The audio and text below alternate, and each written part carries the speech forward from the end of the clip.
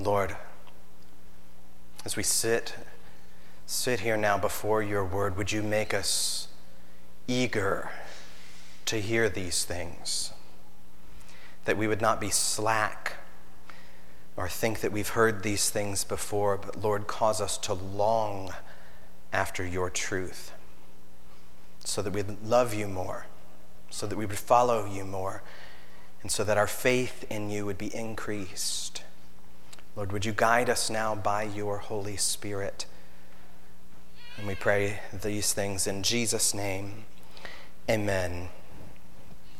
I want to take this morning the entirety of Hebrews chapter 9, but we're not going to read that entire thing. I want to read the middle section here of chapter 9. So I will focus on the whole thing. I want to read beginning in verse 11. This is Hebrews chapter 9, beginning in verse 11.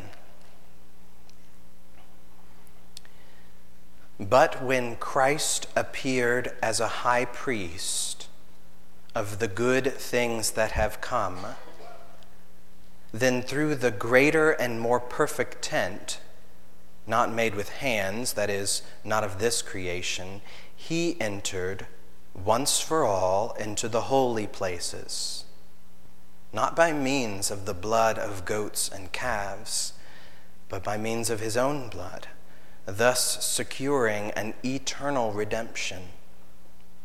For if the blood of goats and bulls and the sprinkling of defiled person with the ashes of a heifer sanctify for the purification of the flesh, how much more will the blood of Christ, who through the eternal Spirit offered himself without blemish to God, purify our conscience from dead works to serve the living God? Therefore, he is the mediator of a new covenant, so that those who are called may receive the promised eternal inheritance, since a death has occurred that redeems them from the transgressions committed under the first covenant. For where a will is involved, the death of the one who made it must be established. For a will takes effect only at death, since it is not in force as long as the one who made it is alive. Therefore, not even the first covenant was inaugurated without blood. For when every commandment of the law had been declared by Moses to all the people, he took the blood of calves and goats with water and scarlet wool and hyssop and sprinkled both the book itself and all the people, saying, "This is the blood of the covenant that God commanded for you." And in the same way, he sprinkled with the blood both the tent and all the vessels used in worship. Indeed, under the law, almost everything is purified with blood, and without the shedding of blood, there is no forgiveness of sins. This is the word of God. Now, let's place us here where we are. We've spent the past month in chapter 8. And in that time, we've been looking at the new covenant, the new promises and blessings that come in the new covenant through Jesus. And so to get some perspective, let's zoom out just a little bit and remember where we are in the whole book of Hebrews. We know that a good summary of the whole book of Hebrews is just 3 words. And whoosh, I can remember that. I can remember 3 words. A good summary of the whole book is simply this: Jesus is better. That's the author's main point. Jesus is better. And this is not just a statement of fact, although it is true. Hebrews is not just an essay. It's not just a religious treatise. This is not a philosophy text that's going to pontificate. If that's even a word. Is that a word? I don't know. Lofty, fancy words. That's not the point of this thing. The book of Hebrews is a sermon. Itself is a sermon, so it's not just telling us what's true while we sit and listen to it. The book of Hebrews is calling us to be shaped by that truth. That's the reason why the author at the end of the book of Hebrews calls the whole thing a word of exhortation. He's exhorting us or urging us, encouraging us to become more faithful followers of Jesus because Jesus is better.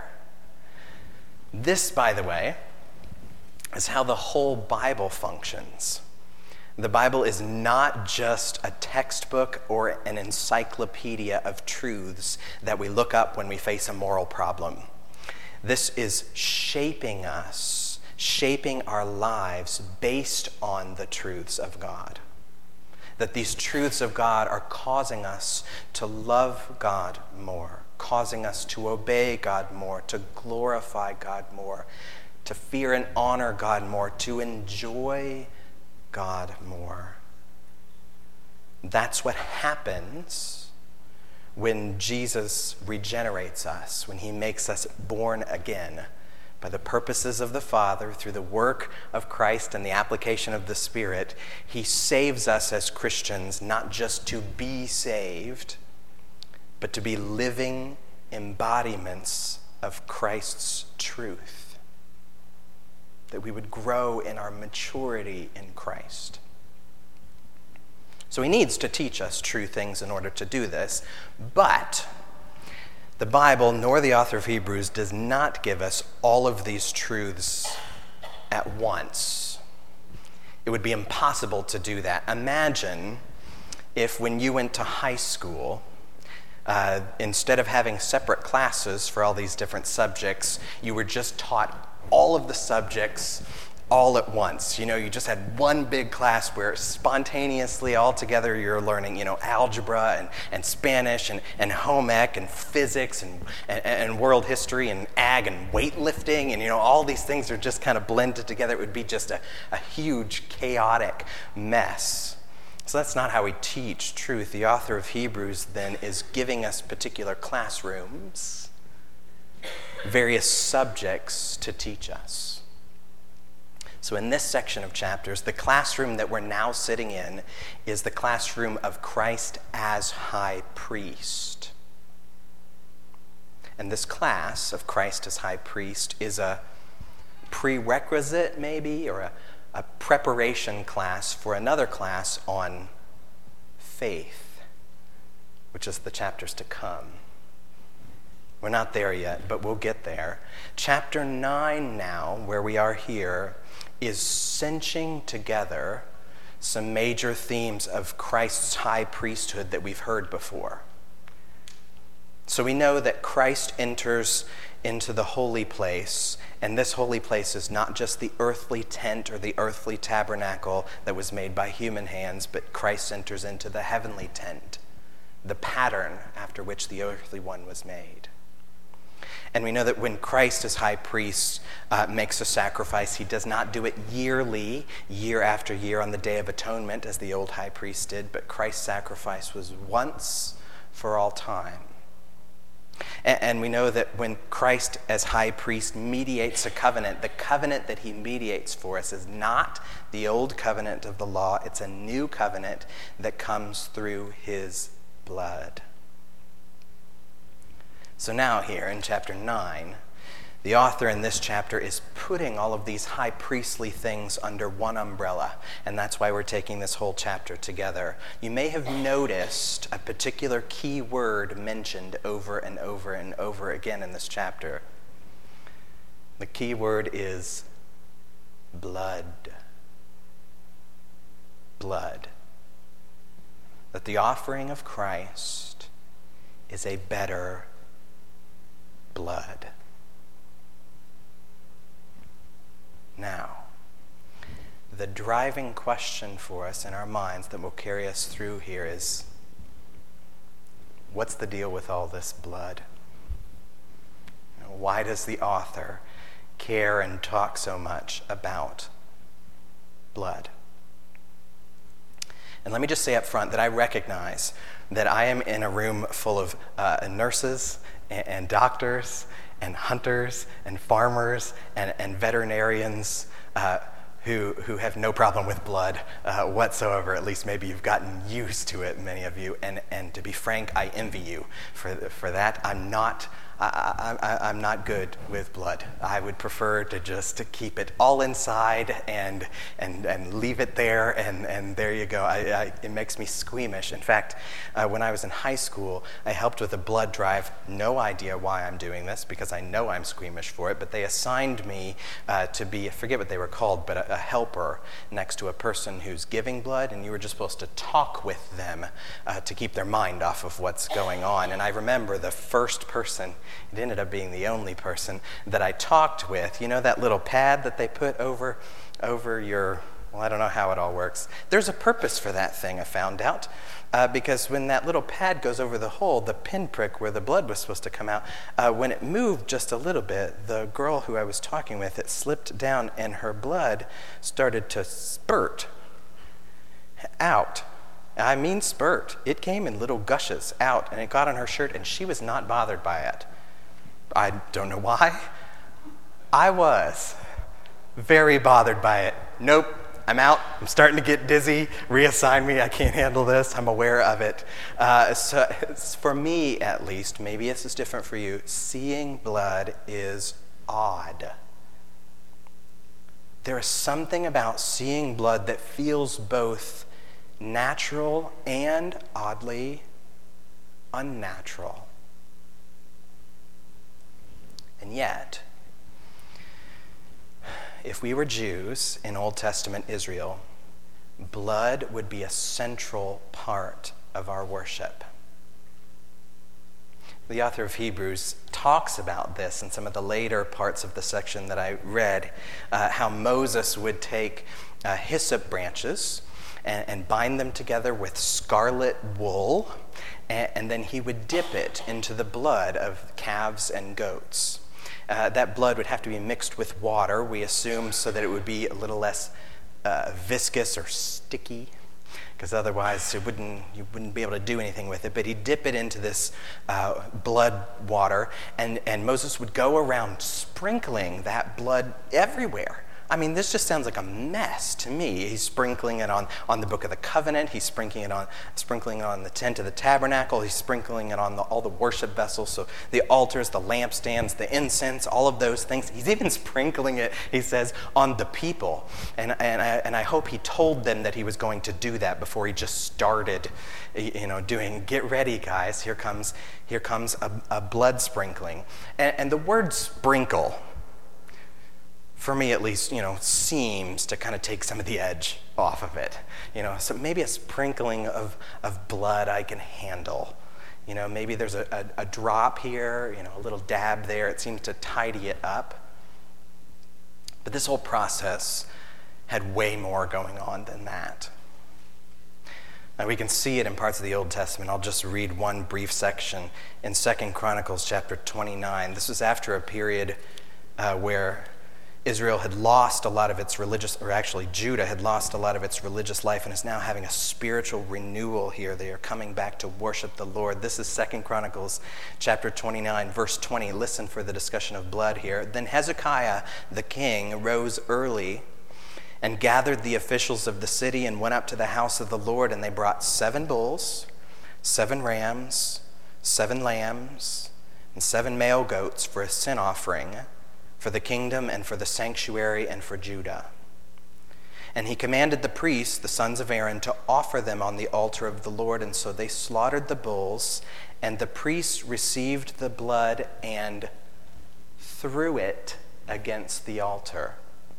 And they slaughtered the rams, and their blood was thrown against the altar. And they slaughtered the lambs, and their blood was thrown against the altar. I'm getting dizzy. Can't handle this. I know, just the squeamish part of me, but you hear the word throwing. This is not because the priest just got really excited about this. This was part of their practice, part of their worship of God. Some people some versions translate this word thrown as they dashed it, or they splashed it, or my personal favorite, because I think it's fitting, they splattered it.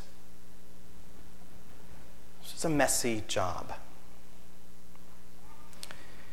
The look of this whole scene afterward would have looked something similar to a horror film, just in the daytime. Now, some people will look at this practice and say, that's weird. That's weird. I mean, especially since this is part of worshiping a God that you say is love. This seems like a very barbaric practice at best. It feels perhaps primitive or archaic.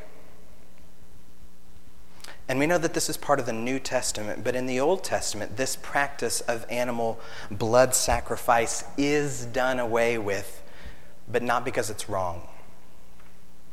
This Old Testament blood practice is replaced by something better, but still bloody.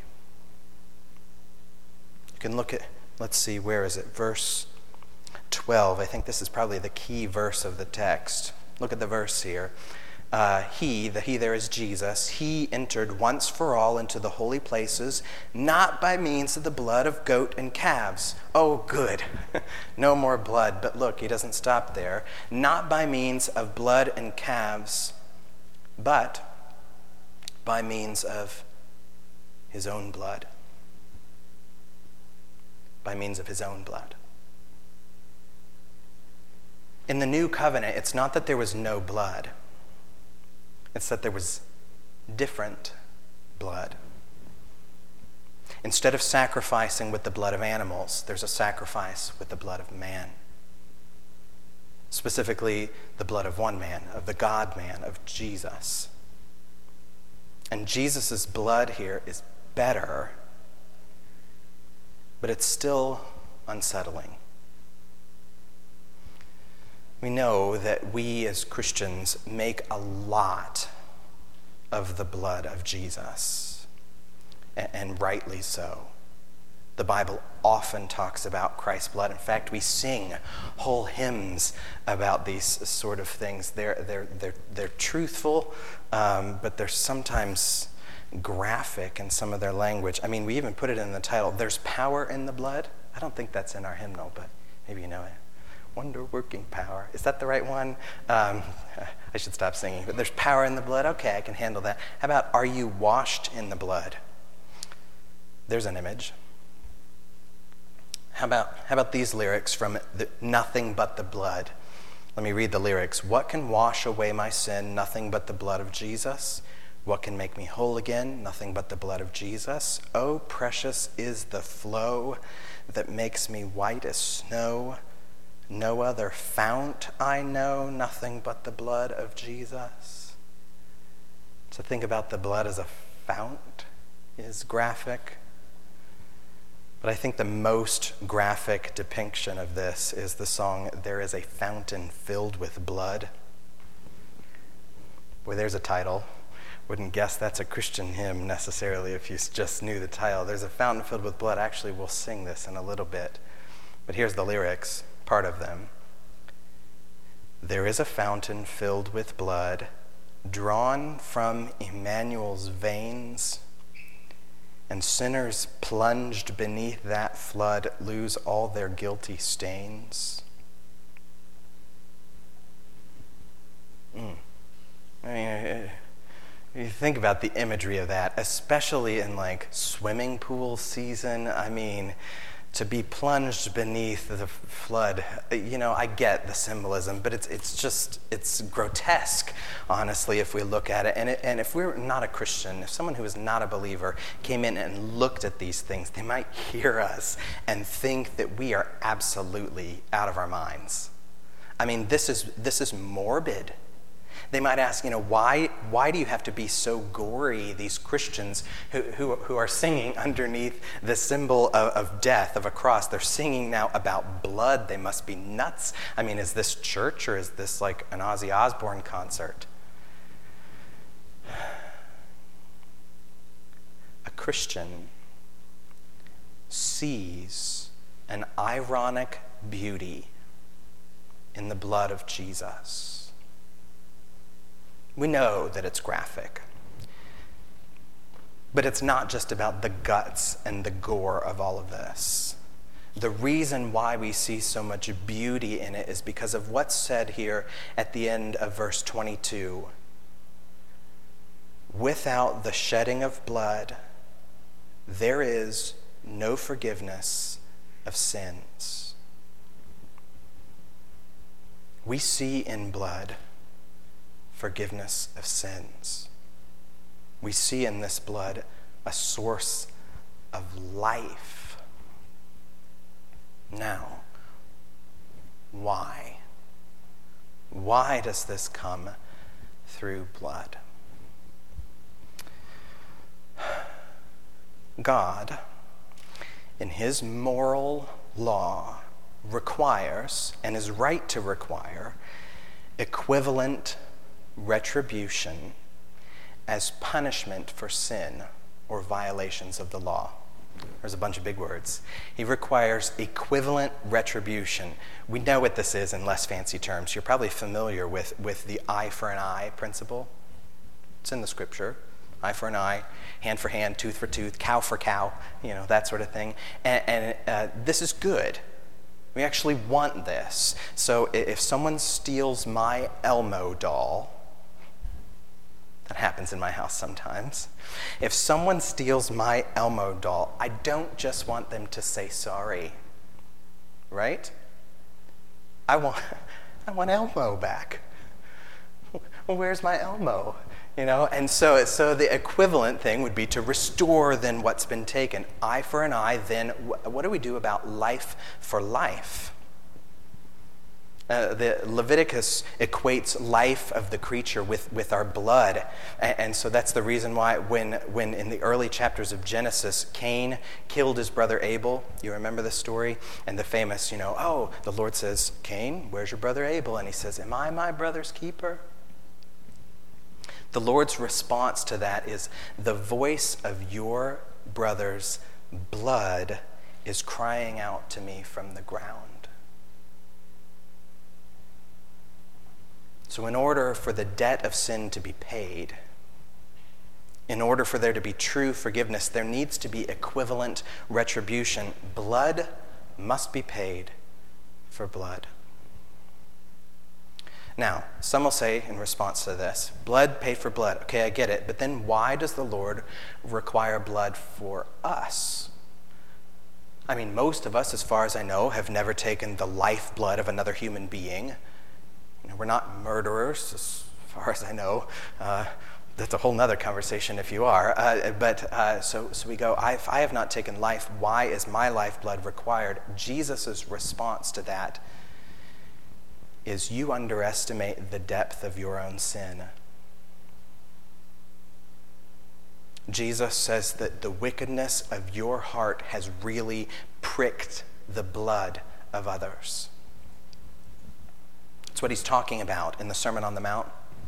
Famous sermon, Matthew chapter 5. We won't read it. You can look it up if you want. But Jesus says in that section, he says to all the people, you've heard it said in the law, don't murder. If you murder, you'll be judged. Part of that's true, but you misunderstand it. He said, you've heard it said, don't murder, you will be judged. But I tell you, everyone who's angry with his brother will be liable to the same judgment as a murderer. And the one who demeans or insults his brother will be liable to the fires of hell. Oh my. He says there, you have blood on your hands and you don't even realize it. And just as you drew blood, so your blood must be required. Just as you have destroyed lives, so your life must be destroyed. No one is guiltless, not one of us. Sin will be the death of us. But God, by his mercy, in his judgment, accepted for his people a substitute of blood.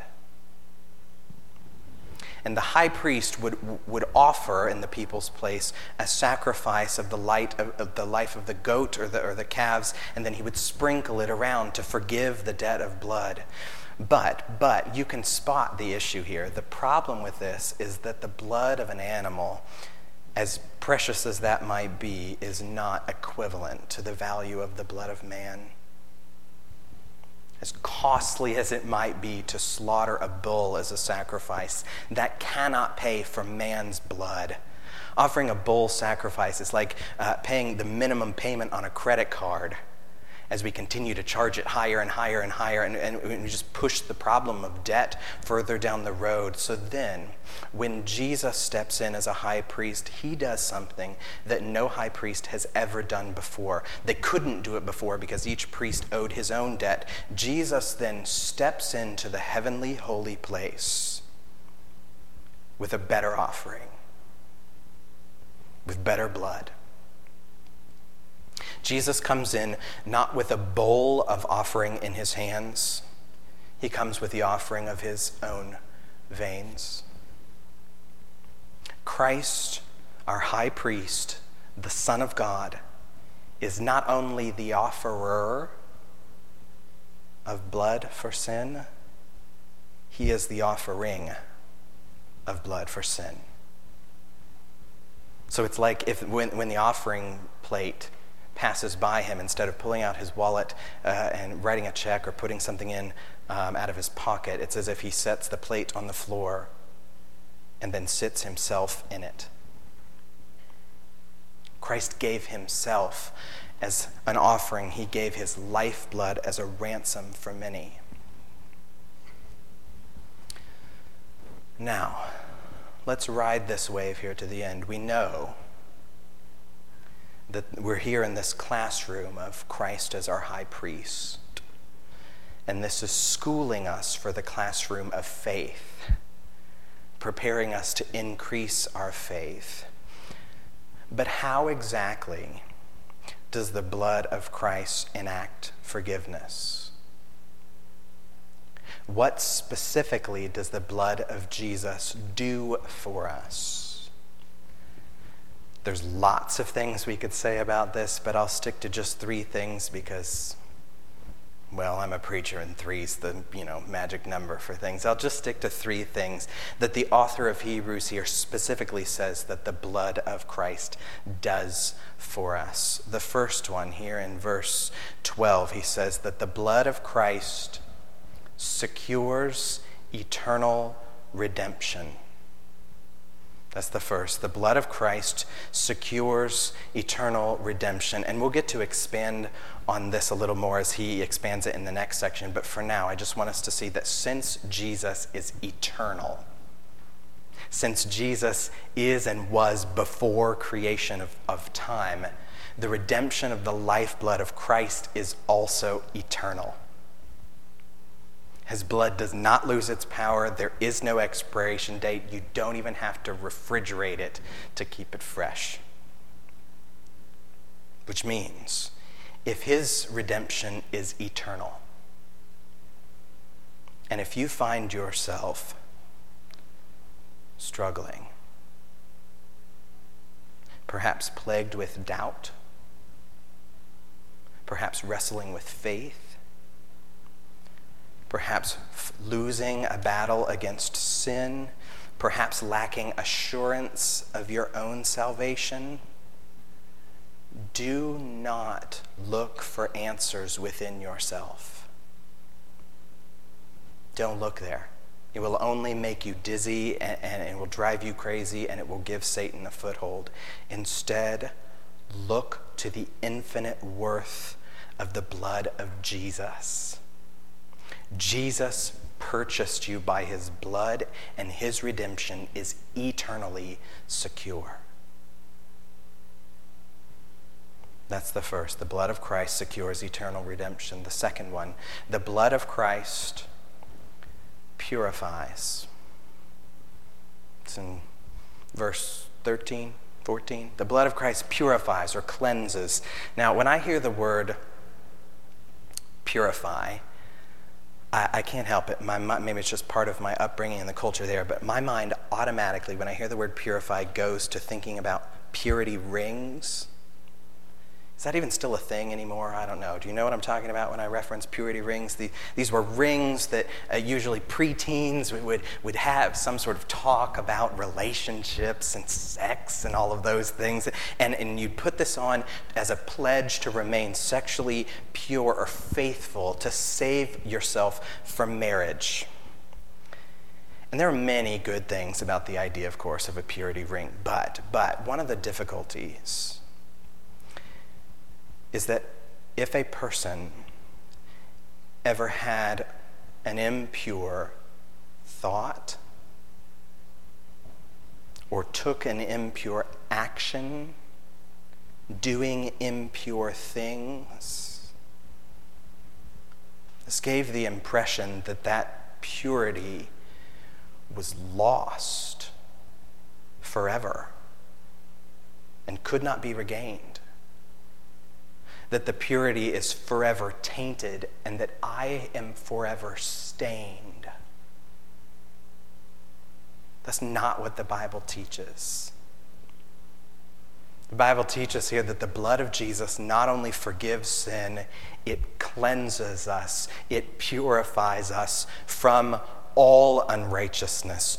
All. This is not like the stuff that you put in the laundry that has a grease stain that comes out technically clean, but you still see the oily spot. No. Pure. The hymns that we sing about this are correct. Precious is the flow that makes me white as snow. And sinners plunged beneath that flood lose all their guilty stains. All. Do you believe that? Last one. This will carry us home. Third one, the blood of Christ brings us to serve. The blood of Christ brings us to serve. You can see it at the end of verse 14. He says, to purify our conscience from dead works to serve the living God. We are purified so that we would become servants of God. Jesus doesn't just clean us up, dust us to make us knickknacks to sit on the shelf. We are made to serve him. One of my professors in college used to call us all the blood-bought lambs of Jesus. Part of his regular lectures. It's kind of a mouthful, but he'd call us all blood-bought lambs of Jesus. And that fits the scripture, and I love it. I always found that to be incredibly comforting, that I would be a blood-bought lamb of Jesus. In fact, the affirmation of faith that we did earlier in our service from the Heidelberg Catechism doesn't just say that this is comforting, it says that this is our only comfort. What's your only comfort in life and death? That I, with body and soul, both in life and death, am not my own, but I belong unto my faithful Savior, Jesus Christ, who with his precious blood has satisfied for all my sins. I find comfort in that. I hope that you find comfort there too, that you are not your own, that you were purchased by the blood of Christ. But that comfort also comes with a call, with a challenge to us. Because if Jesus paid your price with his blood, Jesus is not only your Savior, he is also your Lord. He bought you. Jesus is now your new master, and you are his servant. And he calls you, Christian, servant of God, to take up your cross and follow after him. Are you willing to do that? This is a high cost, but it's worth it. It is worth it. Because of all of the masters that we could choose to follow in this life, there is none who is better than Jesus. Jesus is the only master who loves his servants so much that he would pay the most costly price, the price of his own blood, to make them his own. This is the blood-bought love of our God. Would you pray with me?